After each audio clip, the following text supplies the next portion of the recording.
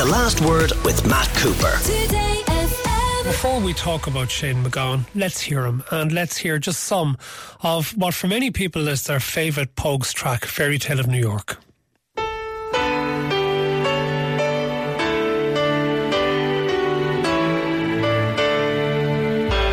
was Christmas Eve, babe, in the drunk tank. An old man said to me, won't see another one. And then he sang a song, the rare old mountain tune. I turned my face away and dreamed about you. Got on a lucky one, came in 18 to 1. I've got a feeling this year's for me and you. So happy Christmas, I love you, baby. I can see a better time when all our dreams come true.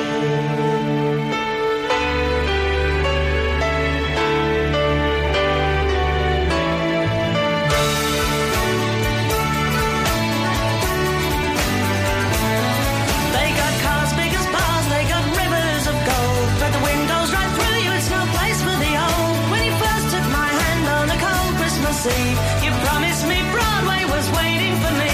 You were handsome. Okay, with the late Christy McCall as well, the late Shane MacGowan, and what I think Dee Reddy, it's fair to say, has been a staple of the airwaves every Christmas since it was released, but will be particularly so this year. Absolutely. I mean, it's one song, Matt, that surprisingly has never gone to number one, and I do wonder if this year will be the year that it does. Ironically enough, he was in fact a Christmas baby. He died last night at 3:30am at the age of 65, but he was born on Christmas Day. And, you know, I was reading just today about his own mother passed away on New Year's Day in a car accident. And that song, to me, is just the perfect encapsulation of the light and the shade that you can sometimes associate with that time of year. And for that family, There was a lovely story as well about apparently he was almost a celebrity baby as he was born, that even the Mayor of London came to visit, newspaper photographers and whatever, because of him being born on Christmas Day. Yeah, and ironically, he wrote that song, I think, because some people challenged him that he couldn't write a Christmas hit. And my God, did he prove them wrong.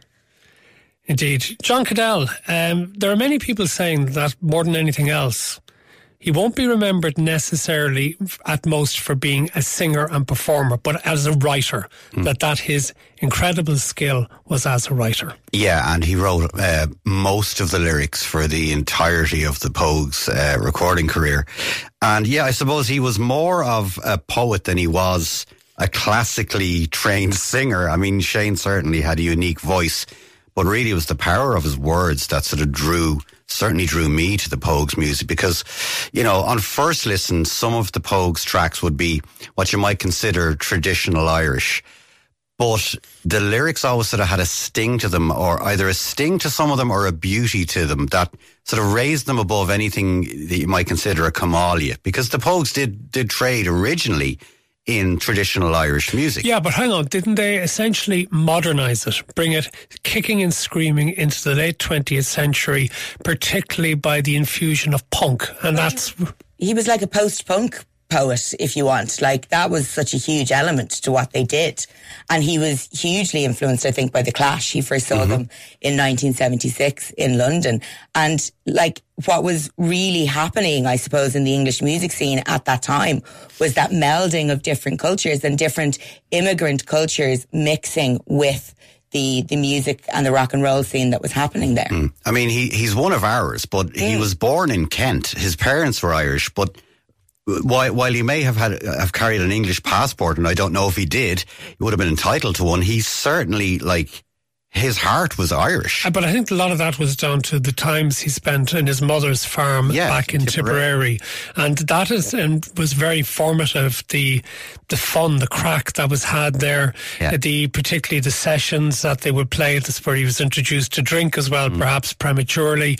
And also a big belief in God. His religion was a major part of his life, which is something I might ask Marion about later. Yeah, no, he was very, I mean, obviously you can't write lyrics like that if you're not spiritual to begin with. And yes, he had a big faith.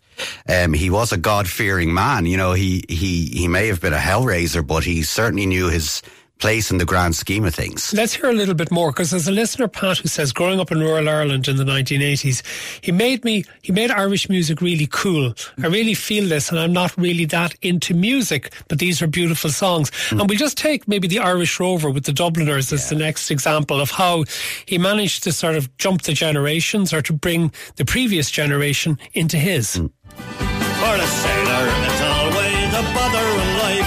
It's so lonesome by night and by day. That he longs for the shore and a charming young whore who will melt all his troubles away. All the noise and the rout, swilling, pushing and stout, for him soon is done and over. Of the love of a maid, he is never afraid, but our song from the Irish Rover. We have sailed 7 years when the measles broke out and the ship lost its way in the fog. And a whale of a crew was reduced down to two, just myself and the captain's old dog. And the ship struck a rock, oh Lord, what a shock. The boat, it was turned right over. Turned 9 times around, and the poor old dog was drowned. With Ronnie Drew of the Dubliners singing with Shane there. Yeah, sorry, John, you go ahead. It's just what reminded me when that was playing there, Matty, Dee, you mentioned about bringing trad music into the 21st century. When Barney from the Dubliners died, it must have been about 9 or 10 years ago, and I was working on an alternative rock station. And of course, you know, like the Dubliners are a key point of reference in Dublin. And we were like, okay, well, we want to pay tribute to Barney, but we can't really play the Dubliners on this alternative rock station. We can play the Pogues on the Dubliners, because the Pogues would have fitted, because they are 21st century sort of punk trad, as you say, Dee. Yeah. So, you know, that was the thing about the Pogues. They were cool. They were sort of, you know, they were trad, but they were a different. They brought more musical elements to it, so we could get away with that, we figured. Yeah, and I think there's something about the emigrant experience. You know, we like, in a weird way, like musically speaking, he's like that cool uncle that moved to London or to the States and then brought back, you know, the rich tradition of music and Ireland and writing and poetry, but brought it back through a different lens. I don't know if I'm correct in my recollection, but I think they played that on Top of the Pops. I'm sure they did. I'm pretty sure. I remember they certainly did it on the Late Late Show. But they did. I think that it was a big hit. It was actually a big hit. It was a top 40 hit in the UK, and And sure, wasn't it a BBC DJ that actually, because they were originally called Pogue Mahone, and it was and the Beeb obviously had an issue with that, and it was actually, what was his name? Kid Jensen. He abbreviated it to the Pogues, and that was allowed. A listener says Sinead O'Connor used to say he was one of the only singers who always sang in tune. Well, let's just hear Sinead O'Connor singing with Shane MacGowan. And this is from 1995. This is Haunted. I'll build my world around you. I'll bless the day I found you. I'll stay beside you.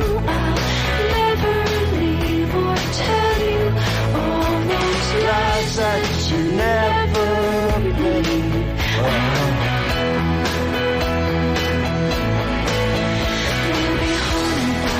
I wanna be haunted by the ghost. I wanna be haunted by the ghost. Wanna be haunted by the ghost. I wanna be haunted by the ghost. I wanna be haunted by the ghost. I wanna be haunted by the ghost. That's Shane MacGowan and Sinead O'Connor from 1985. We need to take a break. We'll come back and talk more about the life and career of the late Shane MacGowan with Dee Reddy and John Caddell after we've had the traffic with Mark Hogan. If you missed the news, Shane MacGowan of the Pogues died this morning. We're paying tribute to him. We will have a special with his very good friend, our own Marion McKeown, after 5 o'clock. But before we talk more to Dee Reddy and John Caddell, we had so many choices to make as to what music we would play from him, but I think both Dee and John are very glad that we've picked Rainy Night in Soho. I'm not singing for the future. I'm not dreaming of the past. I'm not talking of the first time. I never think about the last. Now the song is nearly over. We may never find out what it means. Still, there's a lot I hold before me. You're the measure of my dreams, the measure of my dreams.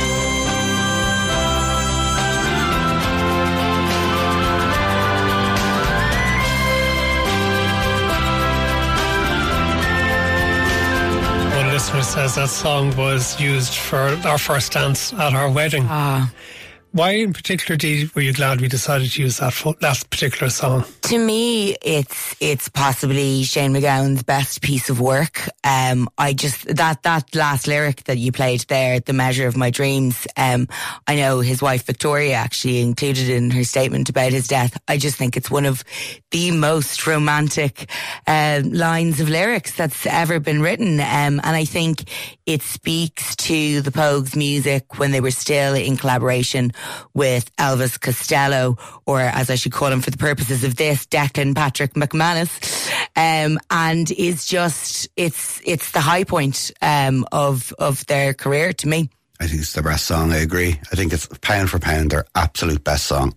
And even the title, like the imagery that even the title conjures up, A Rainy Night in Soho. Yeah, it's an incredible piece of work. Okay, some very interesting comments coming from listeners. Late Late Show with Gay Byrne did the Dubliners and Pogues special in 1987. Remember what? My dad still has the show recorded on VHS. Yeah. Says that. Don't tape over that, you'll be killed. Mine said, are those really his teeth? Oh. Another one is times like this that I'm appreciative of the Late Late Show, the 2019 special celebrating Shane's life when he was still alive. Far too often we have to wait until someone's passing before celebrating their life. One thing Ryan got right was those special editions. Talking of the Late Late Show, I want to go to an interview on the Late Late Show from 2000 when Pat Kenny was the presenter, because one thing I think we can't overlook is that Shane MacGowan's life was very much influenced by his addictions, and it wasn't just alcohol at one period in his life as well, it was heroin. And he was asked about his addictions and whether he had any regrets because of that. I would never advocate, and I would never say to anybody to live their life the way that I've lived mine, yeah? Mm-hmm. Yeah? Yeah. But then I think that everybody should live their life the way they want to, but they should be informed properly. But, I mean, after a certain age, you know what I mean? Yeah. No, there's no point of any regrets. I mean, yes, I feel very lucky, yeah. I feel very lucky. Like, 3/4 of the world is starving to death. Like the idea of a decent, not a decent meal, but it's a bowl of rice, is something they dream about, And also from the Late Late Show, this is Shane's father, Morris, who is still alive, defending his son after it was reported that he had been cautioned by police for using heroin. And there's a lot of Pat Kenny in this as well. I never comment on Shane's private life. Right. There's so much more to comment upon. Sure. His magnificent genius that I've had the privilege to have custody over during the formative years. You know. I mean, he gets a bit of it from you. You were a writer, and Teresa was big into the music, so we can see the two sides of both of you coming together in Shane. I think it comes from up there somewhere. But maybe to keep in with the fellow. Can I ask you without prying on any private matters, though, just as parents, do you worry about him all the time? What parent doesn't worry about the children? I mean, he says that his drinking... You're a parent, you must know. Sure, but I'm just wondering, he says his drinking in Ireland is regarded as sissy drinking now. Yeah, but I mean, the whole bloody country drinks. Alcohol is the most dangerous drug in the world. Everybody knows that. I mean, publicans are basically licensed drug dealers selling a very dangerous product, and they don't use it responsibly normally. But still, I think you'd probably prefer if he wasn't in such... I'd prefer that everybody were off all drugs, including myself, and I include alcohol in that. Right? I've never touched any of this other stuff. Yeah. By the way, can I ask you, were you a hellraiser in your time? Never, no. I just had a good time, like Shane. What I love about that is the obvious pride in his son. Yeah. And that he was delighted with everything he had done, and even if he worried about him because of the addictions, he was still proud of the child that he had. And rightly so, I mean, I think people can very often be quite quick to judge somebody who has addiction issues. It's certainly something that Irish society's gotten better at in recent years. But Shane was obviously somebody who felt the world around him very, very deeply. And for whatever reason, he found ways to numb it. It was, it seems to have been something he needed to operate within the world. Well, I think he also just enjoyed it too. Yeah, absolutely. But his parents, it's not like they were just turning a blind eye. They helped him get professional help when he was 18, and they asked him directly, did he feel that he needed it? And he said yes. But it's something that had been part of his life for a very long time. He'd gotten a scholarship to an incredibly prestigious school in Westminster and had gotten kicked out for drug use. So, would he have been the same person without it as well, or written the same stuff? The thing is, the greatest artists are also the most complicated. He absolutely had his demons, but what he managed to do was transcend anything that was going on in his head and anything that he was putting his body through, and just time and time again continue to make great art. Well, let's get one more piece of music before we end this section with you, John Caddell and Dee Reddy. And Marion McKeown, who was one of his closest friends, is going to be with us after 5 o'clock to talk about her great friend. And I have various choices of music, but I'm actually going to go for one with a duet with Christy Moore, because Christy Moore is another one of the great Irish musicians of the 20th and 21st centuries. So let's actually hear a bit of them doing Spancel Hill live. I paid a flying visit to me first and only love. She is fair as Annie Lily and gentle as a dove. She threw her arms all round me, said, Johnny, I love you still. Oh, she's not the ranger's daughter, of the pride of Spancel Hill. But trance I hug and kiss her as in the days of yore. She said, Johnny, you're only joking, as many's the time before. The cock crew in the morning, he crew both loud and shrill, and I awoke in California, many miles. From Spancel Hill. That's Shane MacGowan, the late Shane MacGowan, and Christy Moore. And we will be talking to Marion after 5 o'clock, but there's something else on Today FM. Yeah, Ed Smith tonight from 10 till around 10:30, and we'll be playing some of Shane's greatest tracks just as a doff of the cap to the great man. And can I just say one more thing, Matt? Kirsty McCall died near Christmas time, and it's also always nice to remember at this time of year, but now we can remember Shane as well. He'll always be a part of Christmas, and this time of year will be synonymous, and I'm just glad that people will be thinking about him and Kirsty McCall this time of year. John Caddell, Dee Reddy, thank you. The Last Word with Matt Cooper. Weekdays from 4:30. Today